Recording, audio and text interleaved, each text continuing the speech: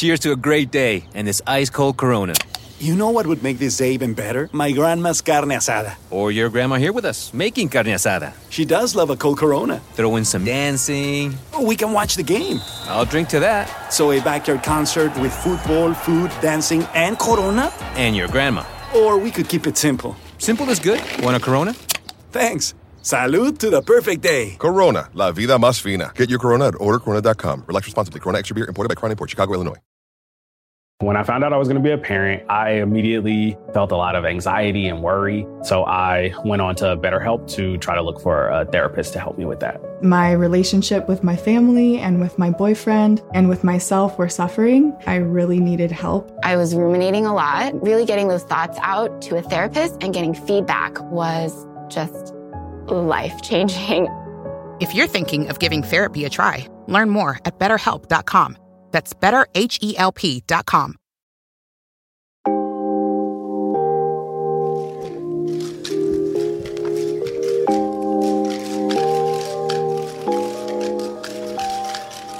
I am not signing the piece of legislation that came down to me today. I am signing a veto. Hannah, the president is sometimes referred to as the most powerful person in the world. And just think about the kinds of power they have. They are the commander-in-chief of the armed forces, for example. They have access to the nuclear codes. And what about this? They have the power to block a bill from becoming law. Fun etymological fact, the word veto comes from the Latin for I forbid. Oh. Congress has sent me the tax bill I have repeatedly pledged to veto.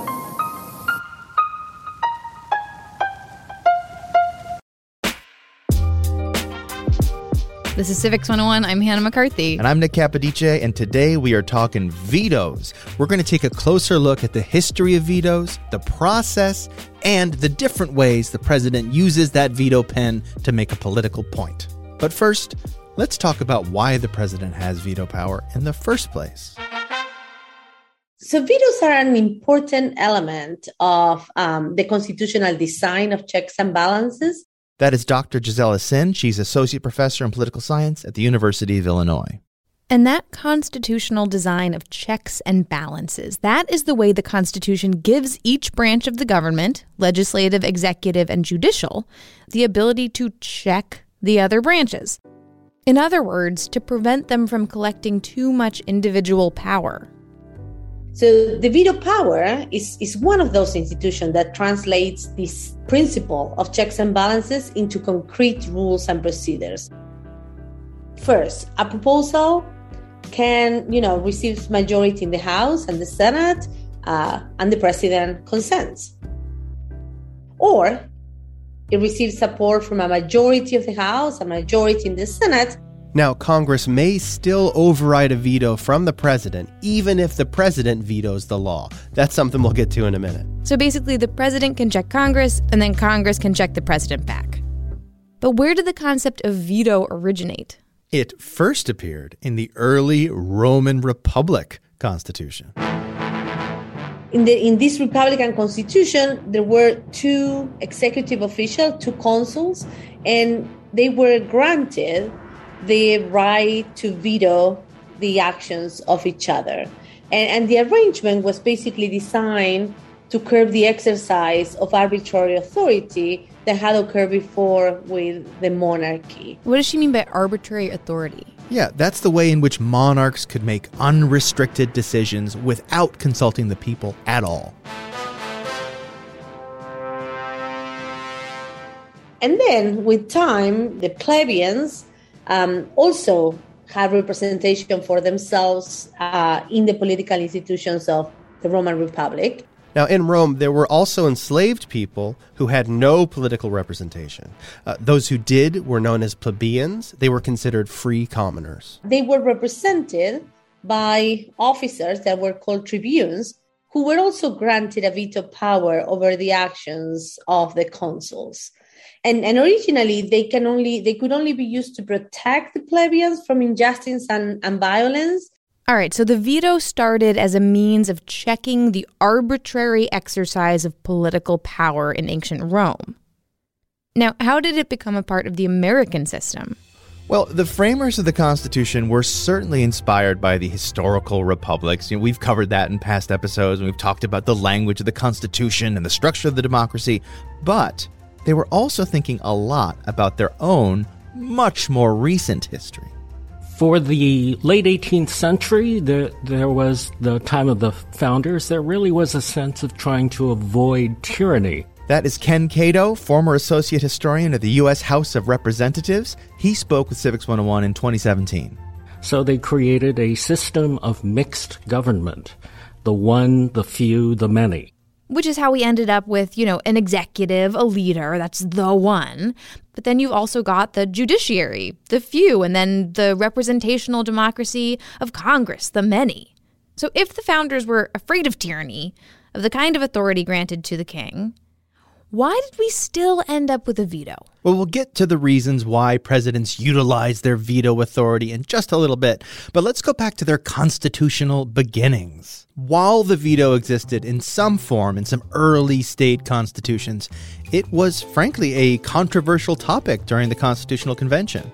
Some delegates argued it would give the president too much power, and others argued it was essential to preserving the balance of power between the executive and legislative branches. And ultimately, the delegates reached a compromise. The president would have the power to veto laws, but Congress could override the veto with a 2/3 majority. Which is about representing the will of the people. That's what Congress is there for. So if 2/3 of them strongly support something, even if the president vetoes it, Congress can still say, no, this is what the people want, and it's going to happen. Yeah, it's all about political context and timing, and the veto isn't always as powerful as you might think. So sometimes the ability to veto legislation gives the president a lot of influence, but other times it gives him little or no influence at all. So as we know, to enact legislation, a simple majority in the House and the Senate is needed, and veto override requires 2/3 majority. So if the president does not like a bill, but knows that more than 2/3 of House members and senators are willing to vote for it, then the president's ability to veto legislation is not very useful because, 2/3 will override it. So it gives him no power at all. How often does this happen, the veto override? Not very often, because as you and I both know, Hannah, one party doesn't always control both the House and the Senate. And even when they do, there still has to be a lot of bipartisan political consensus on a bill or strong party majority in these chambers to get to that 2/3 vote count. For example, there was only one veto override during Donald Trump's administration, one during the Obama administration, and 4 during the George W. Bush administration. And of course, the president generally knows when the override is likely to happen based on the consensus around the original passage of the bill. Why would the president bother issuing a veto knowing that it will be overridden? Kind of seems like a pointless exercise. Yeah, on the surface, it may seem pointless, but there are political points to be made, scored, by vetoing a bill. The president is sending a strong message to Congress and the American people that they disapprove of the legislation. And the veto might also put pressure on individual members of Congress, maybe those in the president's own party, to reconsider their position on the bill. And finally, Hannah, a veto gives the president an opportunity to offer alternatives on a bill. We'll get into veto overrides in more depth later on. And can we talk about those vetoes that actually stick? So the president veto has power when the coalitions that want to do something in Congress commands a majority in both houses, but it is not large enough to get the 2/3 vote. A coalition, by the way, is a group of lawmakers who come together to support a piece of legislation. So that's kind of the sweet spot for the president's veto pen when they just get to say no to a bill and that's that. Yeah, exactly. But don't forget, while the president does have this power to keep bills from becoming law, the veto can't be used to keep members of Congress from debating the bill in the first place. A veto cannot interrupt the normal process of legislation. Now, veto can be used to some extent to score political points. Like, members of Congress can say to their constituents, hey, this is the law we wanted, but it was the president that kept it from happening. They can even brag about passing a bill, even if it was a bill they knew was going to be dead in the water. I could even see a legislator using the threat of a veto or the veto itself to their own political advantage, right? Yeah, if the president has already signaled they're going to veto a bill, it won't stop legislators from debating it on the floor, talking about it with the press, and letting their constituents know that they were trying to serve the people's needs. But the president was getting in the way. It's like members of Congress are saying, look how hard we tried to represent you, and look how your president is stopping us. And another thing that determines the power of the veto, this is an old joke. Hannah, ask me, what's the most important element in comedy? Nick, what's the most... Timing. My dad loved that joke. If the president faces a veto decision at the end of a congressional term, there is not enough time for negotiations. That is, at the beginning or at the middle of the term, the president can use his veto to negotiate a bill he likes more, a bill closer to what he wants. For instance, if the president vetoes a bill at the beginning of the term, then Congress has time to go back to the drawing board and come up with legislation that the president might accept. And these are some back and forth negotiations over a bill. You know, the president vetoes, and then Congress passes something new to try to get a compromise in the middle.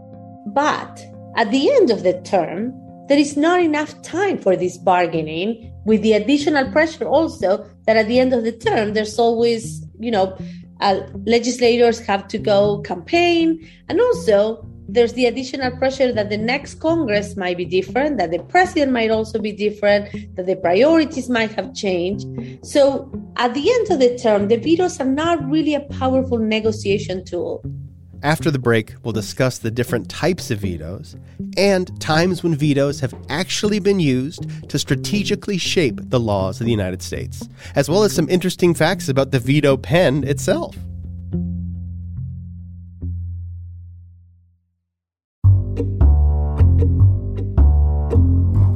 Before the break, over the course of every one of these episodes, Nick and I discover a lot of information that ends up on the cutting room floor. Luckily, we have a place to sweep all those cuttings into to tell you about. It is called Extra Credit. It is our newsletter. We also put in updates about the show, things that are going on in the world. It's basically a little glimpse into what we talk about behind the scenes, and it's a way to keep in touch with you. It is a super not annoying thing to look forward to in your inbox, and I warmly recommend that you subscribe. You can do that at civics101podcast.org.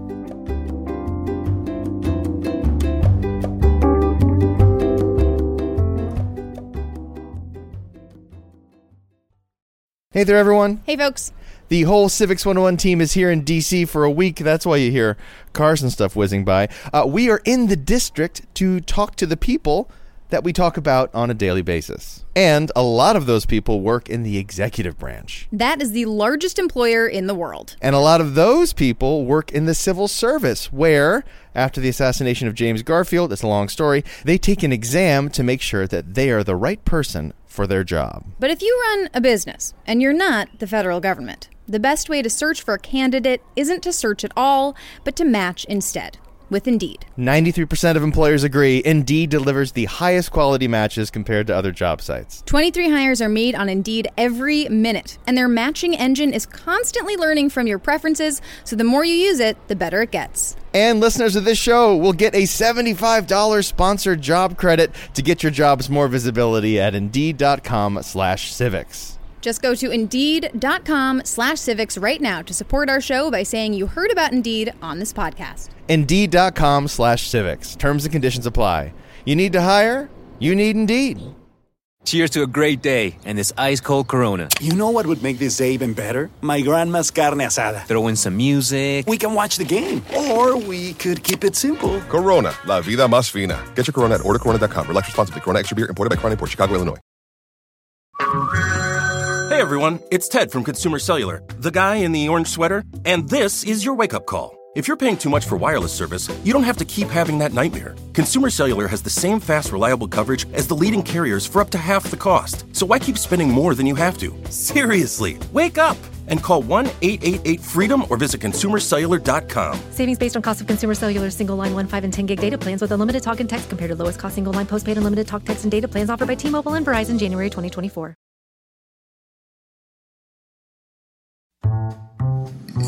I haven't used the veto pen very often since I've been in office, partly because legislation that I objected to was typically blocked in the Senate even after the House took over, Republicans took over the House.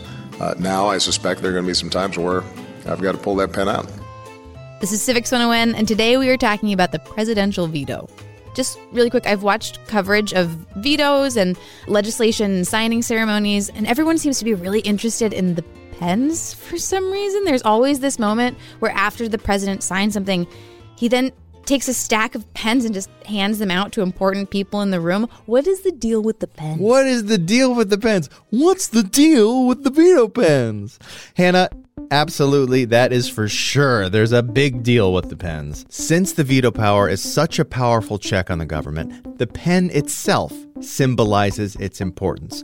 PenVibe, a go-to site for pen and pencil enthusiasts, reports the CEO of Cross Pens presented President Gerald Ford with a desk set of 12-karat gold pens and pencils in the 1970s, and Ford became a fan of that brand of pen.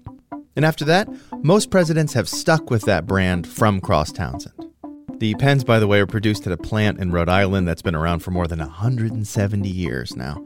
The Cross Townsend collection that former President George W. Bush amassed is on exhibit at the Presidential Library. President Bush also utilized official White House Sharpies to sign stuff. Yeah, I've heard that President Donald Trump also liked to use the Sharpie. What about the tradition where we see the president using a whole bunch of pens to sign something and then giving the pens away? Is that something that happens with vetoes? Well, here's Ken Cato again. He worked as an historian at the House of Representatives. Presidents and members of Congress love to claim credit. Lyndon Johnson was the master of that. He could sign something with as many as 24 pens. To sign just one thing. Just one thing, one signature. Sometimes different pens for different letters of their name. And then they just hand each of those pens over to one of the people in the room who'd been a supporter of whatever they were signing, and it would become a souvenir. And you can go on Capitol Hill and go into an office and you'll see a pen framed with a facsimile of the bill that had been signed into law. Vetoes don't usually make that, but they certainly can. And of course, there's the rhetorical one, I will use this pen to veto any legislation you send me. But there are a number of steps that bill has to take before it reaches the president's desk, whether the president plans to sign it or veto it, whether that pen's going to come out of the drawer at all. For example, the president is not always making the decision to veto on their own. They get advice from elsewhere in the executive branch. The Office of Management and Budget in the modern time would review the bill and decide which departments and agencies should have the option of making a recommendation to sign the bill into law or not. The Office of Management and Budget is extremely complicated, but in simplest terms, the OMB evaluates a bill and reports on budget implications, policy points, and other issues the bill might raise, ripple effects, if you will, if it were to become law. And then the OMB sends it out to the departments that need to weigh in before making a recommendation as to whether the president should sign it. So a president could decide to veto because they don't like a bill. It goes against their goals as president or their ideology. But they could also decide to veto a bill because the OMB says it's not a good idea. Does the president have to explain to the public why they are vetoing a bill? The Constitution requires a written justification for not approving the bill. The president's veto statement is a document that formally explains why the president vetoed a bill. And sometimes that statement is written by the OMB or the agency that recommended the veto for policy or budget reasons. And these statements vary in their length and complexity. And sometimes the president makes kind of a spectacle of the veto process, right? Like I'm thinking of the times we see the president presenting their rationale for their veto or potential veto on television. We can't put the security of families at risk by taking away their health insurance or unraveling the new rules on Wall Street or refighting past battles on immigration when we've got to fix a broken system. And if a bill comes to my desk that tries to do any of these things, I will veto it. It will have earned my veto. Now, we don't actually see every veto on TV. The more politically divisive or controversial or high-profile bills, those are the vetoes the president often likes to do in front of a crowd. But the lower-profile ones, they just get the statement. So what happens next? Well, then the bill goes back to either the Senate or the House, whichever part of Congress it started in, and then the legislators can try to override the veto. To override a veto, that would be an attempt to pass the law as they originally passed it. If they really feel strongly about a bill, they will debate it, vote on it. The Constitution requires 2/3 of each house by the yeas and nays, which means a roll call vote. It has to be recorded. And if both the House and the Senate pass it by 2/3, then it becomes law. Yes, the president can't do anything to stop it. Now, what if members of Congress know that they won't get this 2/3 to override the president's veto, but they really want the bill to become law? Does the president get to make suggestions for the bill?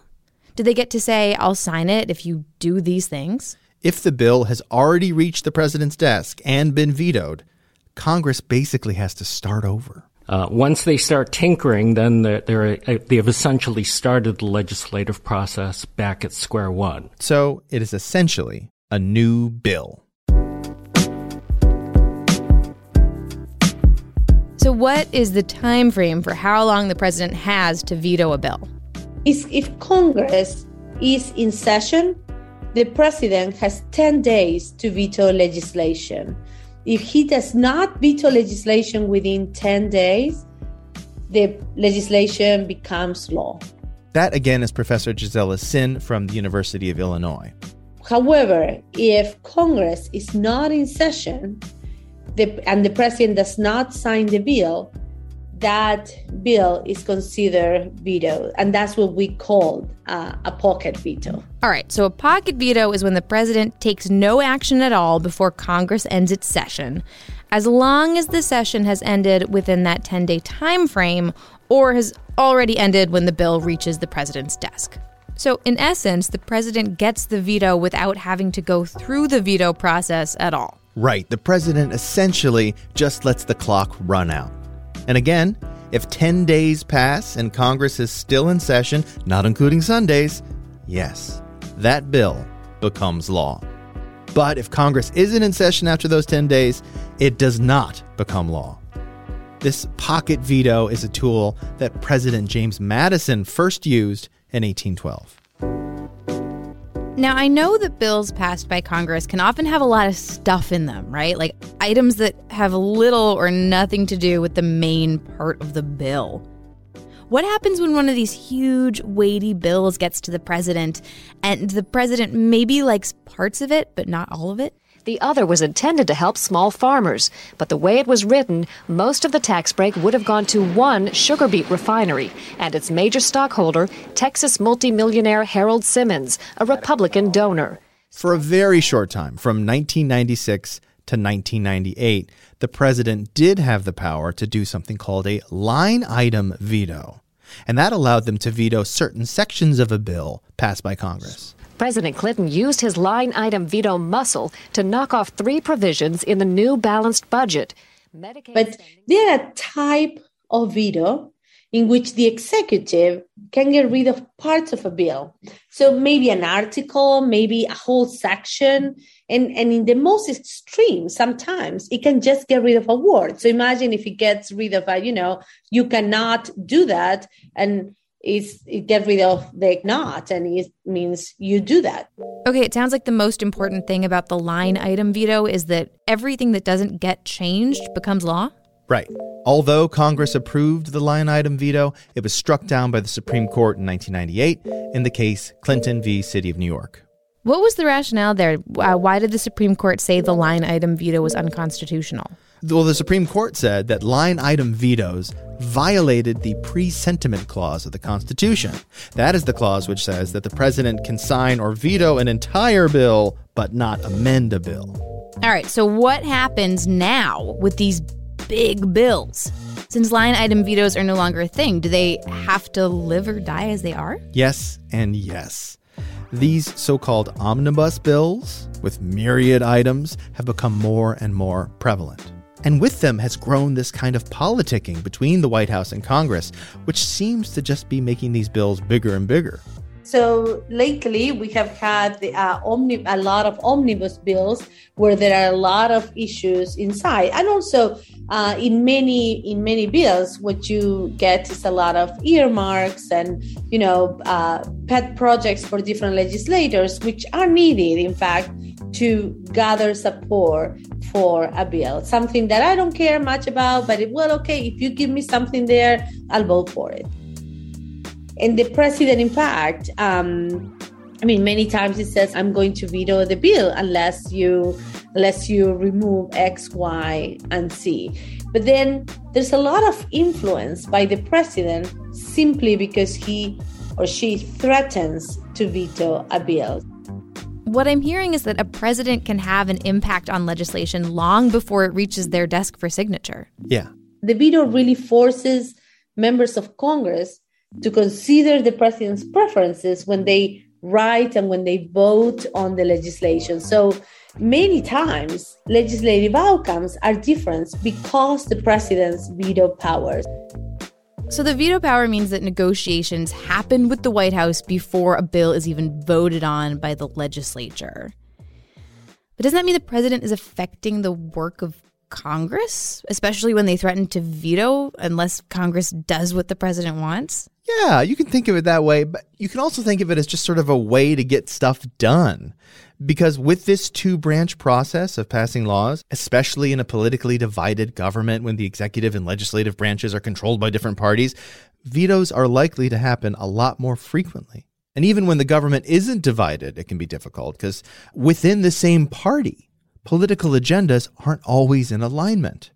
So negotiations are kind of a test where the president and the legislature will ultimately have to agree. So the veto gives the president some influence, but it also gives the legislature a place at the White House bargaining table. All right, can we talk a little bit about some of the most historically significant presidential vetoes? Like the vetoes we remember because they changed the course of government, maybe? Andrew Johnson is probably the father of some of the most important ones. Soon after Lincoln's assassination, Johnson vetoed Republican legislation for civil rights for African Americans and the Freedmen's Bureau, which was supposed to provide education and welfare support for freed slaves to become full citizens. Johnson's successful veto of this legislation in many ways condemned the United States to another century where African Americans were second-class citizens. Now, how did Johnson justify that? Andrew Johnson, who was a Southern Democrat, essentially said that formerly enslaved black Americans shouldn't get the help that white people in poverty never had, and that it would make them too dependent on the government. And I want to add here that Johnson vetoed this Freedmen's Bureau Act not once, but 2 times. After his first veto, Congress couldn't really rally together to get that 2/3 majority to override it, so a few months later, they proposed a more moderate version of the act. Johnson vetoed it again, but this time, Congress got the 2/3 majority and overrode the veto. That override notwithstanding, this was a pretty clear message to Southern Democrats that Johnson was going to support them and keep pushing against the Freedmen's Bureau, resulting in its eventual abandonment in 1872. Okay, well, in that case, clearly the lawmakers in President Johnson's own party were aligned with him on that particular veto. But do presidents ever face legislators in their party who wouldn't agree with their veto?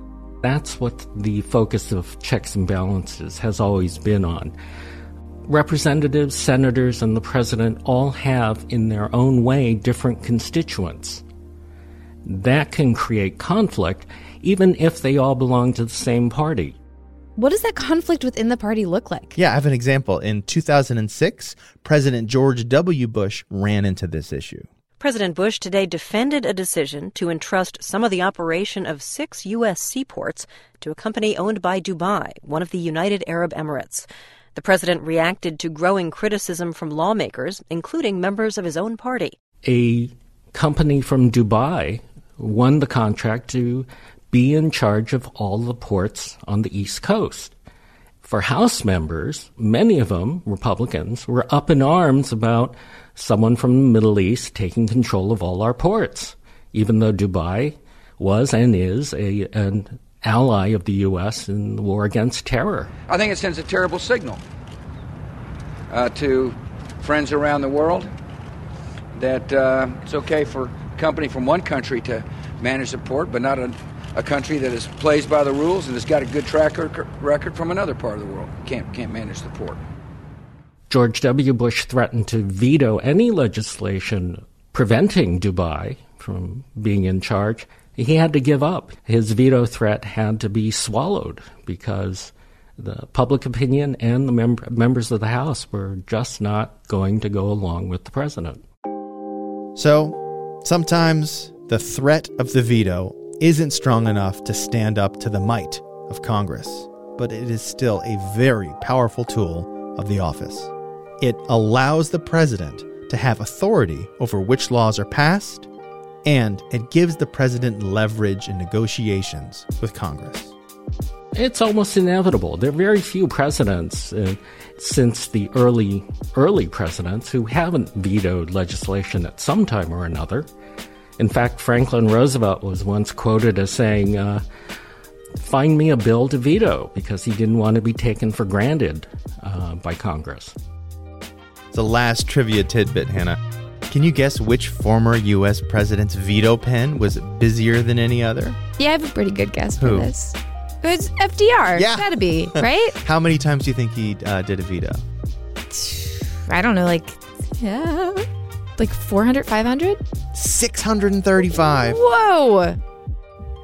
Well, I mean, when you're president for that long, what are you supposed to fill your time with, right? Veto here, veto there.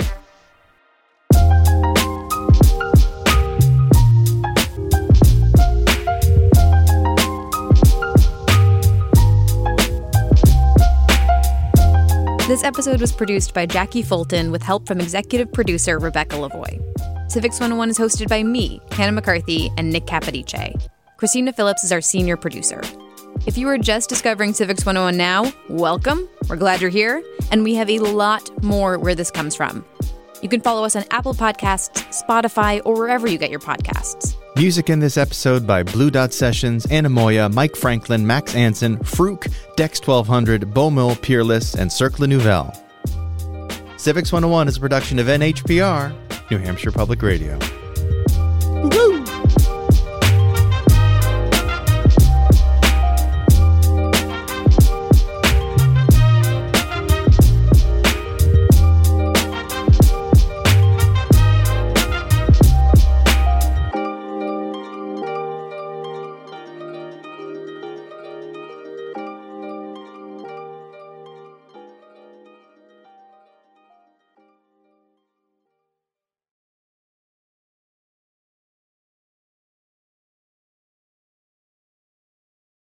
The Angie's List you know and trust is now Angie, and we're so much more than just a list. We still connect you with top local pros and show you ratings and reviews, but now we also let you compare upfront prices on hundreds of projects and book a service instantly. We can even handle the rest of your project from start to finish. So remember, Angie's List is now Angie, and we're here to get your job done right. Get started at Angie.com. That's ANGI, or download the app today. Why are smart businesses graduating to NetSuite by Oracle? Because NetSuite eliminates the expense of multiple business systems by consolidating your operations together into one. NetSuite is the #1 cloud financial system, bringing accounting, financial management, inventory, and HR into one platform and one source of truth. NetSuite reduces IT costs because it lives in the cloud with no hardware required, so you can access it from anywhere. You cut the cost and headaches of maintaining multiple systems because you've got one unified business management suite. Bringing all your major business processes into one platform improves efficiency, slashing manual tasks and errors. Over 37,000 companies have already made the move, so do the math. You'll see how you'll profit with NetSuite too. And now, by popular demand, NetSuite has extended its one-of-a-kind flexible financing program for a few more weeks. Just go to netsuite.com/podcast25 for more information. That's netsuite.com/podcast25.